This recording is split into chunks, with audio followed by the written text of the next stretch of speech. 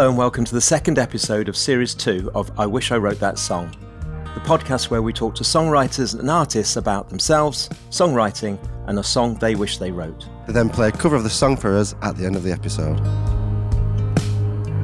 I'm Keith Wyatt. And I'm David Glover. What's happening this week, Keith? Some exciting awards news? Yeah, this week I Wish I Wrote That Song, sponsoring the UK Americana Music Association Awards. That's being filmed this week, and there's going to be performances from the likes of Lucinda Williams, the Long Riders. If you miss it this week, it'll be available on YouTube really soon. I wrote the words we haven't spoken in years. In this episode, we spoke to Canadian artist Jonas Bonetta, who performs under the band name Evening Hymns. He also releases solo music under his own name. We spoke to Jonas at the end of 2021, just as he was about to start recording the follow-up to Evening Hymns' 2020 album, Heavy Nights. We talked about the excitement of stereo microphones, field recordings, and of course, the song He Wishes He Wrote, a song by Heron, originally released in 1970. Head over to our website at I Wish I Wrote That Song for more episodes and Spotify playlists of the songs featured. Also, send us an email on hello@iwishIwrothethatsong.co.uk or message us on Instagram to give us feedback, suggestions of new episodes, and let us know the songs you wish you'd written. Welcome to I Wish I Wrote That Song with Evening Hymns.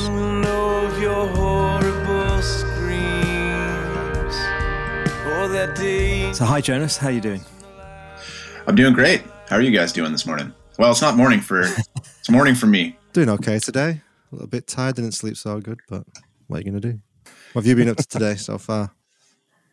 Just getting the day started. I have a 2-year-old, and mornings are always just, I wouldn't say they're chaotic, but it's just trying to find time to quickly respond to emails and catch up on things before the day gets going. So it's nice though. The wood stove's going. It's actually quite cool here in Ontario right now. So we've just been loading in most of our firewood for the winter. And it's that, I was saying to my neighbor yesterday, it's that kind of nice time of year when it's still a nice novelty to be keeping the wood stove going. And then eventually once it's like the middle of January, you're just, it's life or death.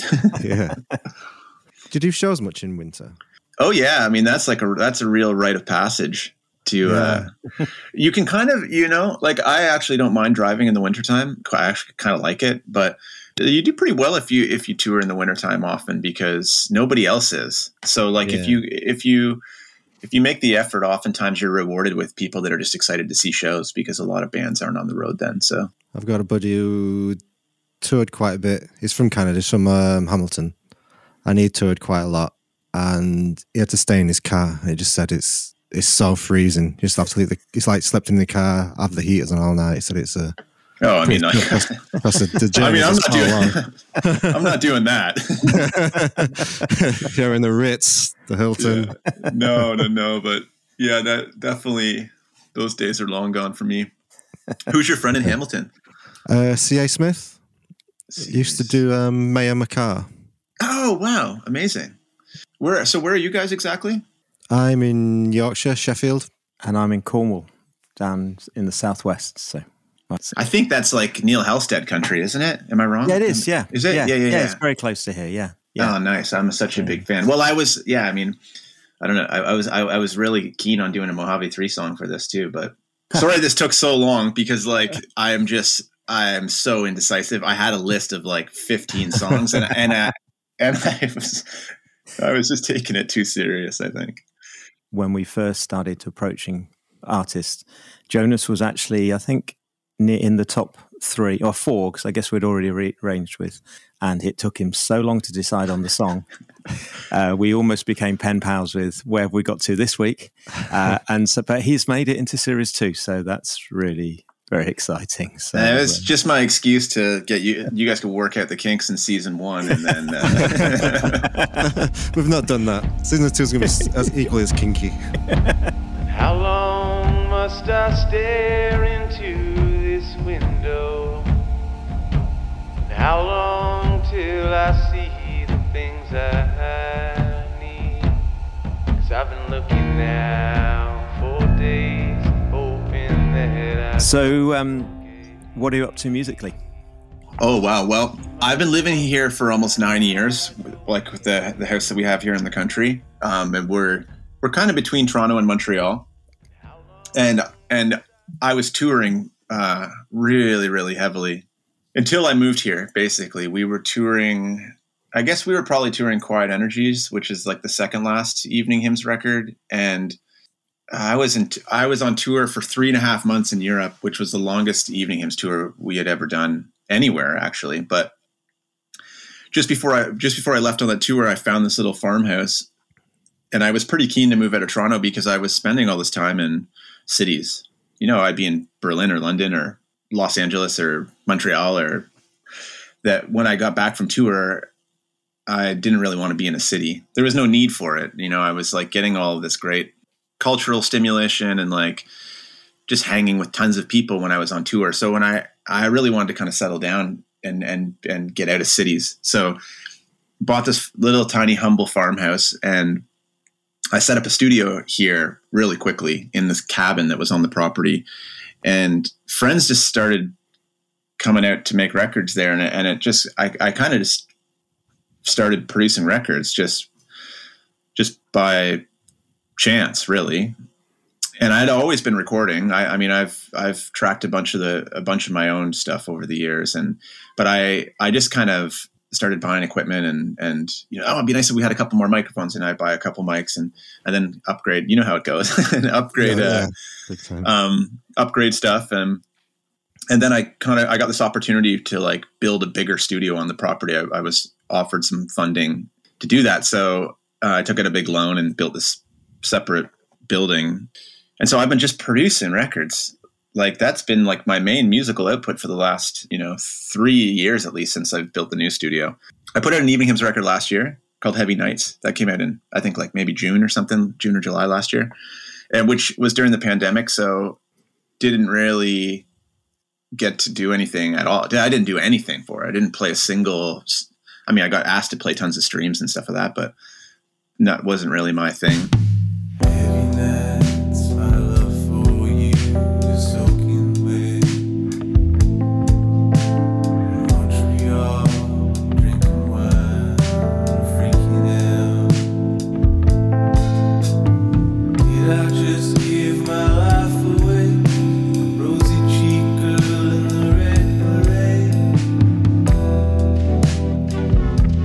So, yeah. So I did that, and that record we finished mixing before the pandemic, which was great because the mix process on that record was very intensive and beautiful, and like I just absolutely loved it. And so I'm grateful I got to do that in person. And then the record came out, and we just made videos and retweeted things. that was my big rollout. And then then I've been writing for a new Evening Hymns record, and I think I'm close to having a record. Maybe once I start and it starts to take shape, then I'll write more for it. Once I know what the record's going to sound like, and once the A side and the B side start to come together and make some sense to me, then like with the last record, I had probably 10 songs written. A few of them got cut. As the record kind of became more of a piano-based record, some of the guitar songs got cut.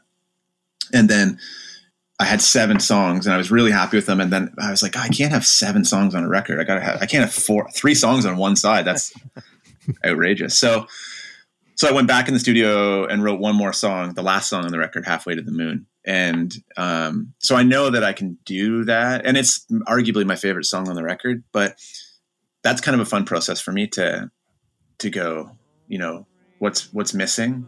What part of the story haven't I told yet? And what type of tone or like vibe do I want? Or do I need to kind of push a little bit more or something? So talking through a ton of tears, this conversation still makes me feel young.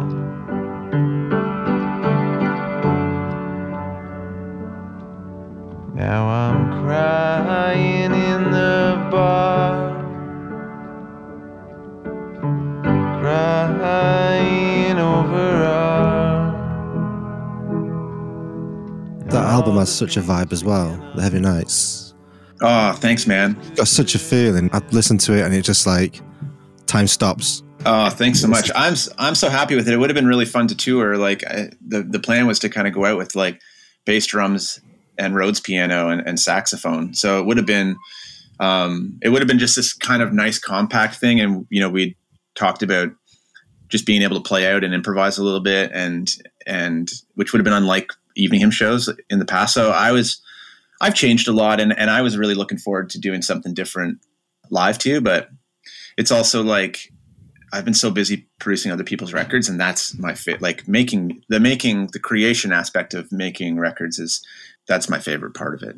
Yeah. Like I like putting the microphone up. I like getting the performance. I like, you know, mixing and messing about with it a lot more than I like sitting in a car with the heat on in Hamilton, sleeping in it. Yeah. Did you do it all at your place then? I did. Yeah. Well, we did probably. The sax was recorded remotely by Joseph Shabison at his studio in Toronto. And then we mixed in Toronto at my friend Gavin Gardner's studio. He has a studio called All Day Coconut. When we were mixing, I redid a couple vocals, or I changed some lyrics. And so we redid some vocals. He had just got his hands on the C24 microphone. Oh, nice. Like he had it's insane. So we were like just looking for a couple of reasons to use that. So we did like stereo tambourines, just ridiculous stuff, just because we could. And my sister, she was in from LA for like a couple days, and I was like, come in and sing on a track. So we added a few things at Gavin's studio during the mix stage, or just as the mix changed, the attitude of the vocal was maybe just not sitting as good as it should have. So I retracked, like as Gav built these mixes up, and we spent like a week and a half, 2 weeks mixing the record, which is, I think, pretty abnormal nowadays. But I was like very fortunate to have a grant from the Canadian government to mix. So I was like, let's just take all the time that we need and do this right. And it was super meaningful for me and Gavin to reconnect as friends, because I live in the country now, but we went pretty deep on those mixes, just like really trying things and failing and trying things. And I owe a lot of the sound of that record. A lot of it is to Gavin for sure. Mm.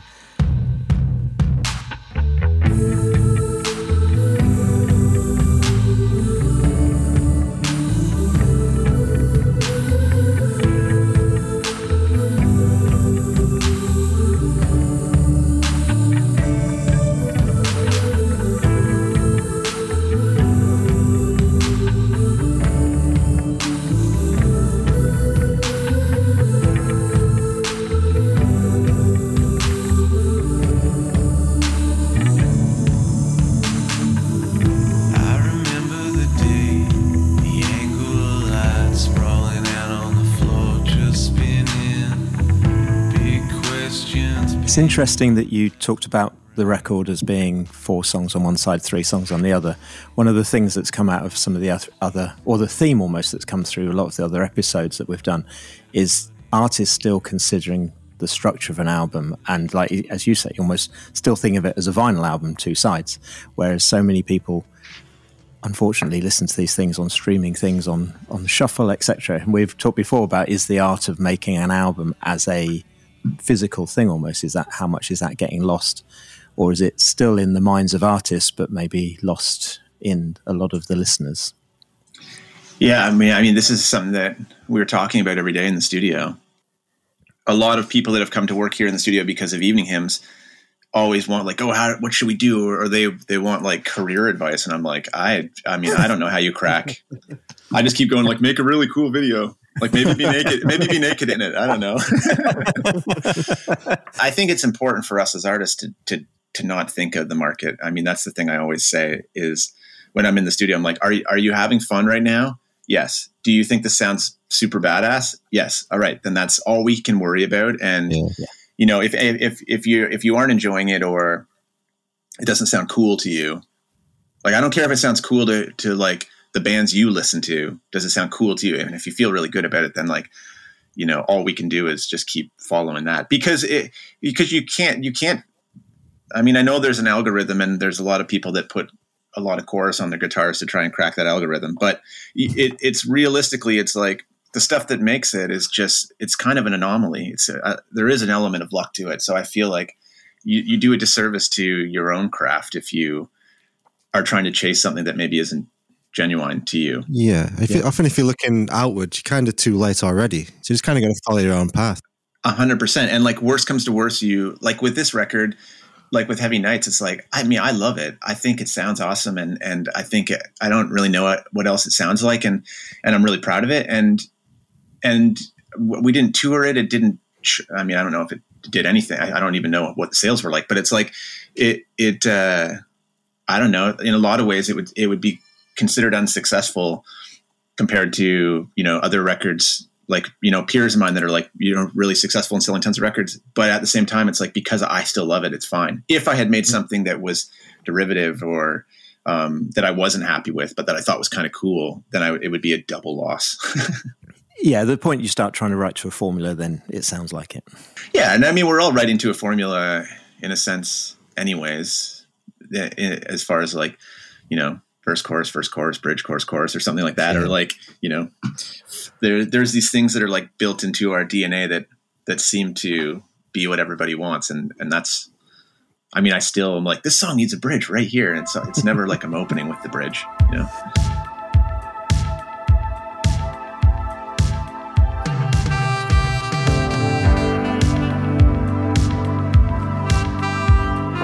What's the studio called?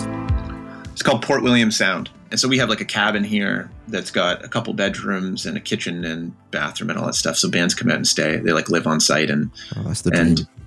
It is a dream. I mean, it's how I wanted to make all of my records. And so it just made sense for us to develop something especially like with what's happened in the last couple of years, like just people being able to get outside and fresh air. We have windows in our studio that, you see deer walking by constantly and fox, and being somewhere without many distractions and just being focused on the art. It's just one of the best ways to make a record. I totally agree 100%. And you're not going home and seeing your telephone bill stuck to your fridge.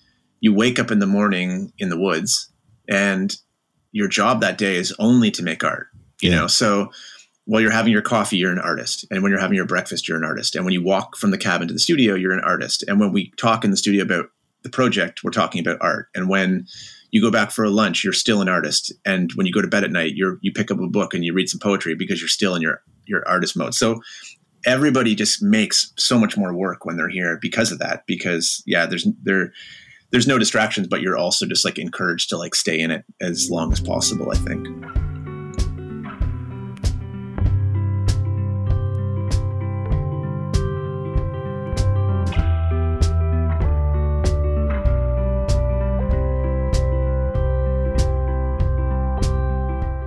So one other thing you've been doing recently is you've launched a podcast as well. I have, yeah. That was that came about because of the pandemic, actually. Like the area that I live in, at the beginning of the pandemic, they were kind of scrambling for ways to connect everybody, business owners. And me with the studio, I'm one of those people. So they're like, hey, would you like and they know I have the studio and technical equipment. So they're like, hey, can you interview businesses about how they're surviving? And I was like, no one's going to listen to that other than the person that I interview. But I had this idea for a really long time to interview kind of the quirky, weird individuals that live in the area whose stories I find really quite, engaging to listen to. And so I kind of made a list of people and they were like, okay, go for it. I was like, if we can show people that there's all this, because they want to find some way to use it as like an economic development tool or something. So I was like, well, I'm going to make the weirdest economic development podcast you've ever heard, with tons of field recordings. And I created all new music for it. And I just interviewed people that I've met in the 8.5 years I've lived here whose stories I thought were like really interesting in a kind of an abstract way.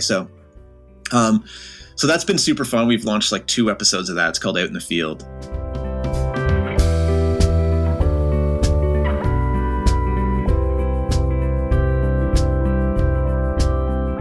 And it's they're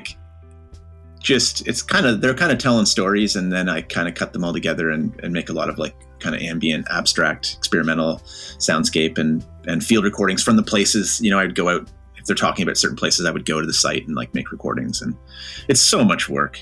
It's a crazy amount of work. It takes me forever to make a half-hour episode, but I hope that they'll kind of stand the test of time. I'm kind of treating them like records, like the way I mix them. A lot of stuff's getting, mixed with outboard gear, and like, it's stupid. Now, nobody knows, nobody cares, but me, I'm like trying to like make it sound good. So, well, if it makes you feel better, they do sound like a Jonas Spinetta album.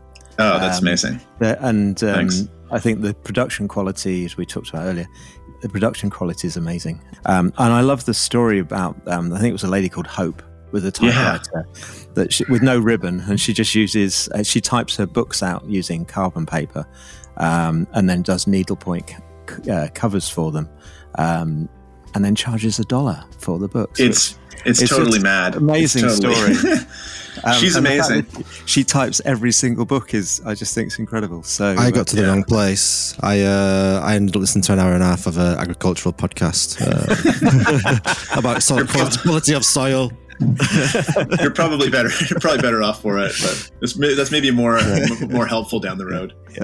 Yeah. So anyone listening, it's Out in the Field. Give it a listen. I think there's only 2 episodes yet.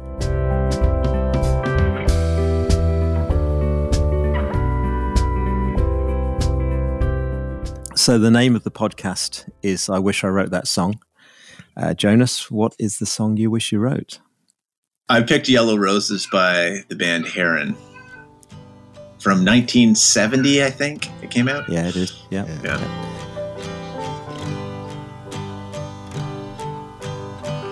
So why that song?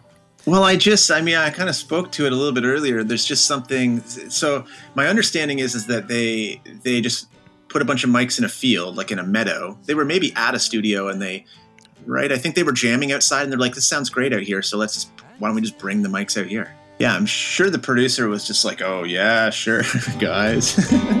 Like the eyes of the night world. There's just something really kind of charming about that I the song is amazing. I think the song as a song could be played on any instrument, and it's great. It's a great song. Like if it was just one guy playing maybe not ukulele, but on a guitar or something like that, like that would be captivating to me. I could listen if a guy sat up at an open mic and like played that on a guitar, I'd be like, whoa, that's a great song. So that's why I picked it ultimately. But the fact that the production is just like so cool and unique and kind of scrappy. I think you can really kind of picture the sun shining and like a light breeze in the meadow and these like hippies hanging out, just who are great songwriters, just like really super, like the harmonies, the mix is super weird too. Like there's just stuff panned super hard, and yeah, it's real wide, isn't it? And just kind of, it's just weird, like it's everything about it is wrong kind of, I feel like. And the harmonies are like, if you listen too closely, you're kind of like, whoa, this is kind of shit. And I think that's what's really charming about it. It works as a whole. It's just this like really kind of a moment in time that feels special. Yeah, I think that's important in records. I try to work as quickly as possible with people sometimes, so that we do keep some of that shitty. So yeah. If the harmony's not quite right, it's like, look, let's just move on. Let's just double it, move on. And then like once you put it in there, you get that kind of big, richer sound, and you just end up with something far more interesting.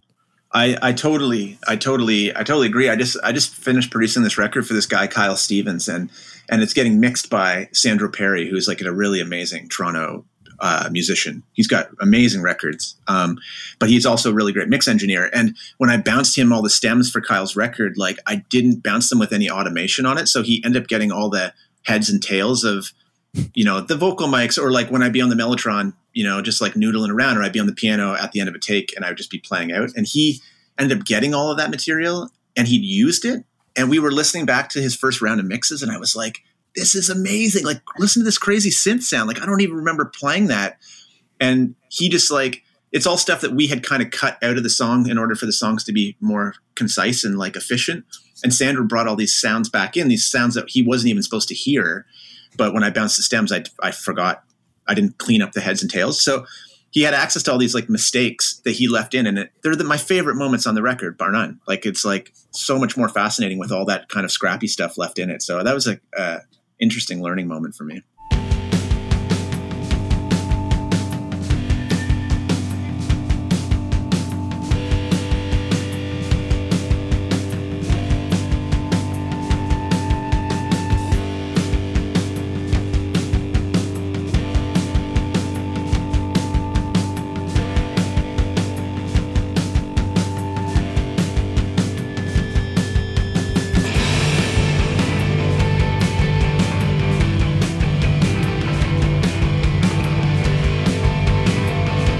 Yes, I think it's a real theme that's gone through a lot of the podcast episodes we've done, is that in this kind of day of click tracks and whatever else, most artists like the bits best when it's just gone wrong. It's those little natural bits that have happened that get left in that creates character in the music. It's a really common theme. And well, I think, especially with this new record I have coming out, I use this like little thing called the Norns. It's like a little microcomputer that people write little programs for. It's all open source, or like free, people share for free. And it kind of like takes my sound and like abstracts it. So I'll have something running through that, and then I'll try and play piano. And it's almost like improvising with myself, in a sense that I don't really know what it's going to throw at me. And therefore it makes me choose, like, as opposed to just like going to, from C to G, like I normally would do, like maybe all of a sudden I'm going to like F sharp or something like that, because, and that's not something that like I have this like like in my head, I know exactly what I'm going to do. If I go from C to G, it's like, but this abstracts my process, and then I'll mute then I'll mute this thing in the mix, and I'll have this like abstract piano thing, and then I'll compose to that.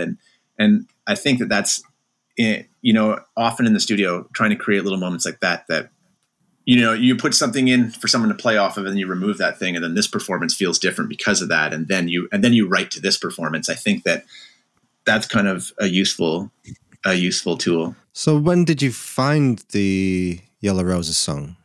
Is it quite a new find for you, or have you known it for quite a long time? No, I've had it for like over a decade probably. My friend Bry Webb. Do you know this guy, Bry Webb? He's an amazing. He has a band called the Constantines, pretty big Canadian rock band. He'd put me onto some really, really, really cool music. And the rest of the record is nice, but it doesn't. For whatever reason, that song I just always was like, oh, this is like just one of those perfect songs. And I would imagine it's probably a cool song now. Like I'm sure the Spotify algorithms maybe like latched onto it and people know it maybe, but I had kind of thought like, this is a nice show to hopefully like maybe put some people onto a new song. Do you know why they didn't kind of break? I don't know. They got some Radio 1 play, and they were doing really well. They've been together quite a long time. And they had a couple of songs, and they got loads of Radio 1 play, and it was going to break. They're like, yeah, we've made it now. But there was a vinyl shortage due to oil or something like that. So they could only get like so many records pressed.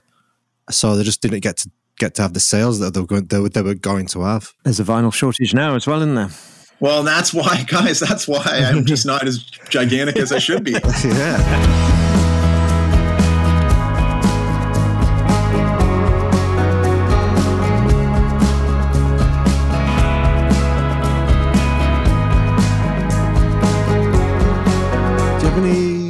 Any idea what the Yellow Roses is about? I don't. I mean, it seems to me it's just this idyllic. It's just for me, it just kind of paints a pastoral scene, and it's pretty simplistic, and like there's a little bit of cliche that maybe wasn't so cliche at the time, but I think there's like a lot of I'm guilty of it, certainly, of like trying to like write pastoral folk and some of that stuff. Like I was like, oh, the windmill, like this. The picture that it paints is like definitely like a place that like I want to kind of hang out in, and I think that's like maybe that's all this song is supposed to do in a sense. But do you have a take on it, Clever? No, I tried. I went deep and tried to work it out, but I couldn't. Like I was like Yellow Roses. I researched Yellow Roses to see what they were about, see if that was any kind of meaning. But I don't think so. They're kind of used for friendship. Represent friendship. I don't know. I don't think the actual rose has anything to do with the song. It's just some nice I think it's just some nice poetry. I think it's pretty pastoral, pretty peaceful feeling. So I think what it was, I found a lyric page, read them, and at the bottom there was a comment like, "Oh, it was one of the most profound songs." So I was like, "Oh shit, what am I missing?" It's so profound what I'm missing. I'm like, I'm gonna have to spend like hours now delving into this song to try find the meaning and see why it's so profound, and I couldn't. I think you're right. I think it is just a song that's very evocative. It just creates an atmosphere, which it seems to be fairly close to what they actually created it in a way. Well, exactly. I think that's why it works. I think this podcast is really cool because it does make you, my list of songs. Like I said, I really was going to cover a Mojave 3 song. My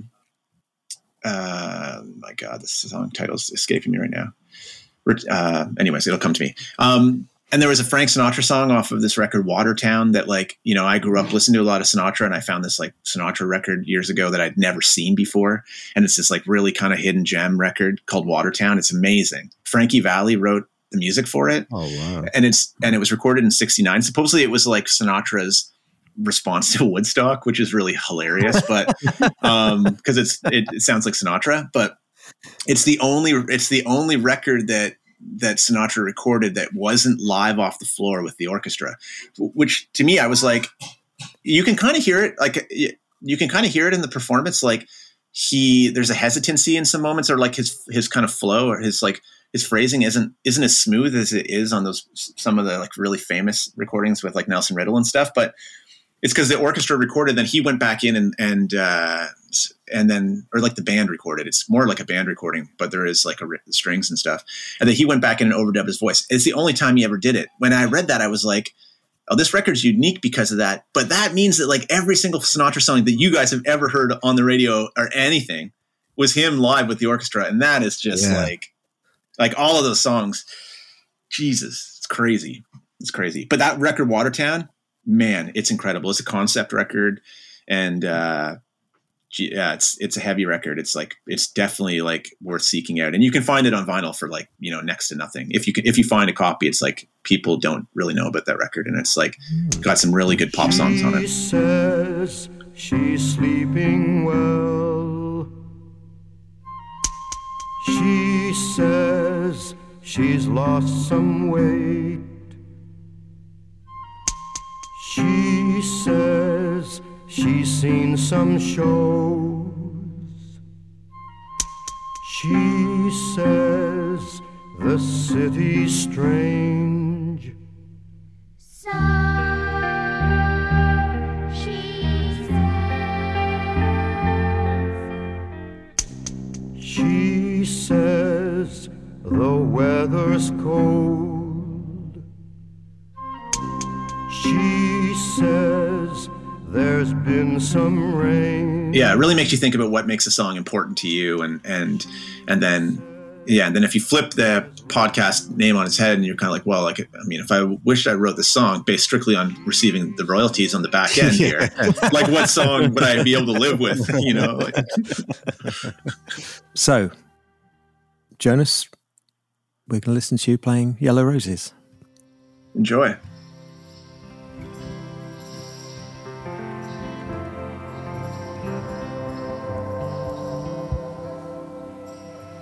There he stands on the farm with his eyes on the windmill, and his head goes round and round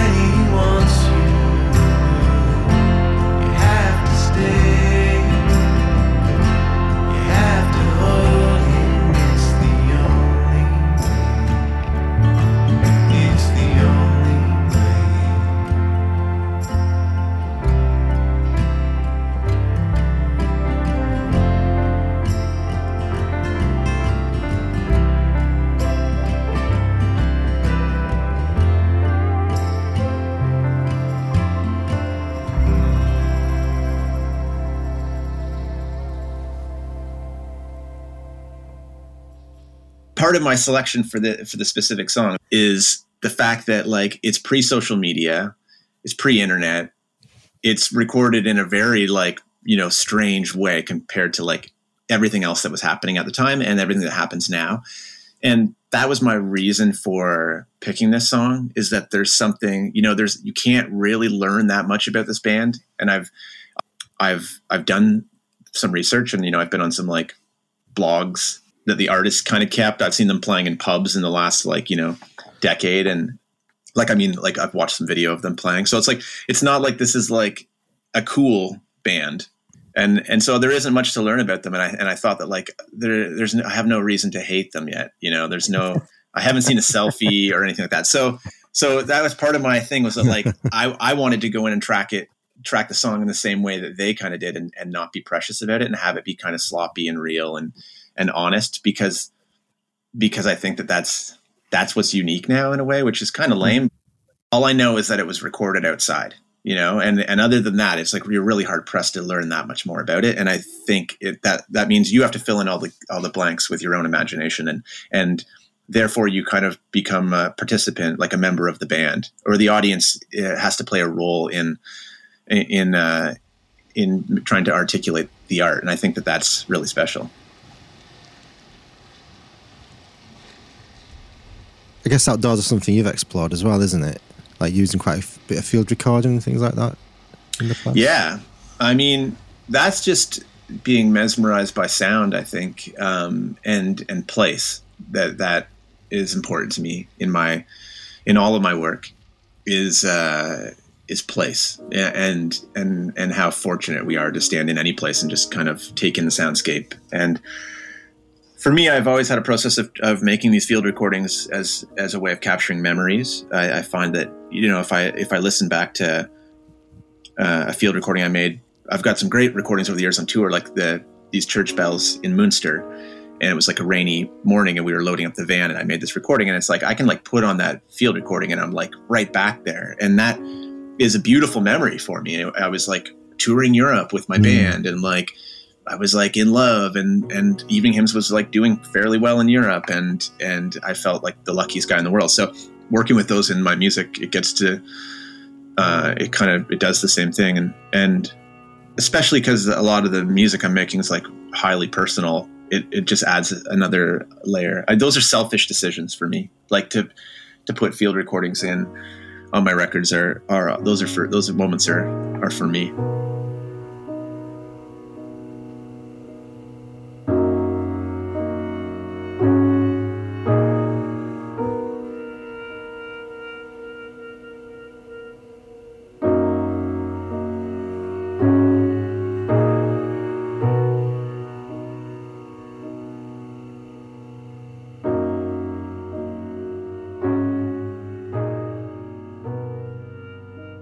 There's something about listening to those field recordings that can really kind of transport a listener to a place, and that's the goal with all of these records, is to like you know, take somebody out of their reality for 40 minutes or whatever, and take them on a bit of a journey, you know, and to tell a story, like not in a linear way, but just to like put someone in an emotional state for 40 minutes. And so I find that field recordings, they always do that for me. So yeah, it's like an important part of my craft for sure. And I've just finished my third solo record of like experimental kind of instrumental stuff, and those records are really very, very heavily based around field recordings. Like the first one was a record I made on Fogo Island in Newfoundland, and it's all field recordings from the island. And then I made one that came out last year in Big Sur, California, with my friend Edwin Huizinga.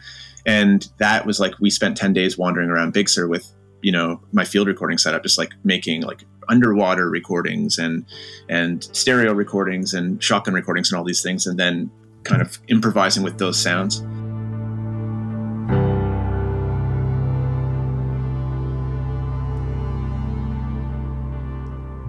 Because I was in lockdown and wasn't traveling, I just was going through my catalog of field recordings I've made over the last few years that I hadn't used in any projects, and just like kind of traveling in a sense from my studio, just because I could go back and like listen and go, oh wow, this is neat, and then process it and improvise over it. And that was kind of my COVID vacation, my COVID travel, I guess, in a sense, was like revisiting all these memories. It's like this record, more than any of them, is like feels really nostalgic to me because of that.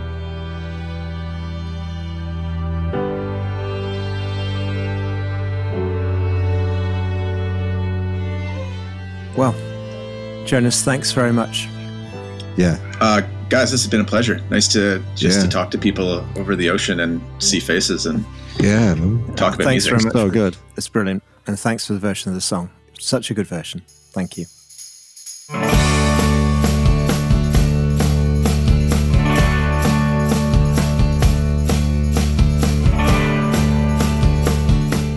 Hey, I'm Jonas Bonetta from the band Evening Hymns, and you've been listening to my episode of I Wish I Wrote That Song, featuring Yellow Roses by the band Heron. The hosts were Keith White and David Glover. If you've enjoyed the episode, please leave a review with your podcast provider, share it with your friends, play it around your dinner table with your family, just shout about it generally. I'm not who you think I am, and I'll tell you. Please keep your eyes and ears peeled for future episodes, and thanks so much for listening. You kept calling my name. I got the 67 Gibson J50 fairly recently, so then I was like, I got to put some guitar on it. And then this guitar is hilarious. I got it for such a good deal because it smells so bad of cigarettes. Like if you open the case in the studio, it smells like I've just been chain smoking in the studio for like a decade. So I think like some people probably would not buy it. I happen to like love that aspect of it, that it's like got some cigarette charm. But I've got this one guitar amp. It's from the 60s, a Magnatone. And when you turn it on, it smells like arse. It smells so bad. It just smells like a stinky arse. It's horrible, but it just sounds so good. Yeah. Such a nightmare. Does that smell burn off though once it warms up and stuff? No, it just intensifies. It's like I warn people, like it's not me. When I turn this amp on, it's going to smell like you make them go turn it on. Yeah. When you're not. I'm going to stay in this room. I have a Fairchild clone. I have like one of those Stam Fairchild clones in the studio, and when it starts up, it just smells like weed in the control room. And I was like, clearly, when these guys were soldering this thing, they were just like smoking weed and soldering, because it's like I turn it on and it's like I'm like, man, it just smells like someone's been smoking a joint in the studio. From your dad, you were doing fine. He said you're still breaking hearts. I love to call you a friend of mine, to drag us back to the start.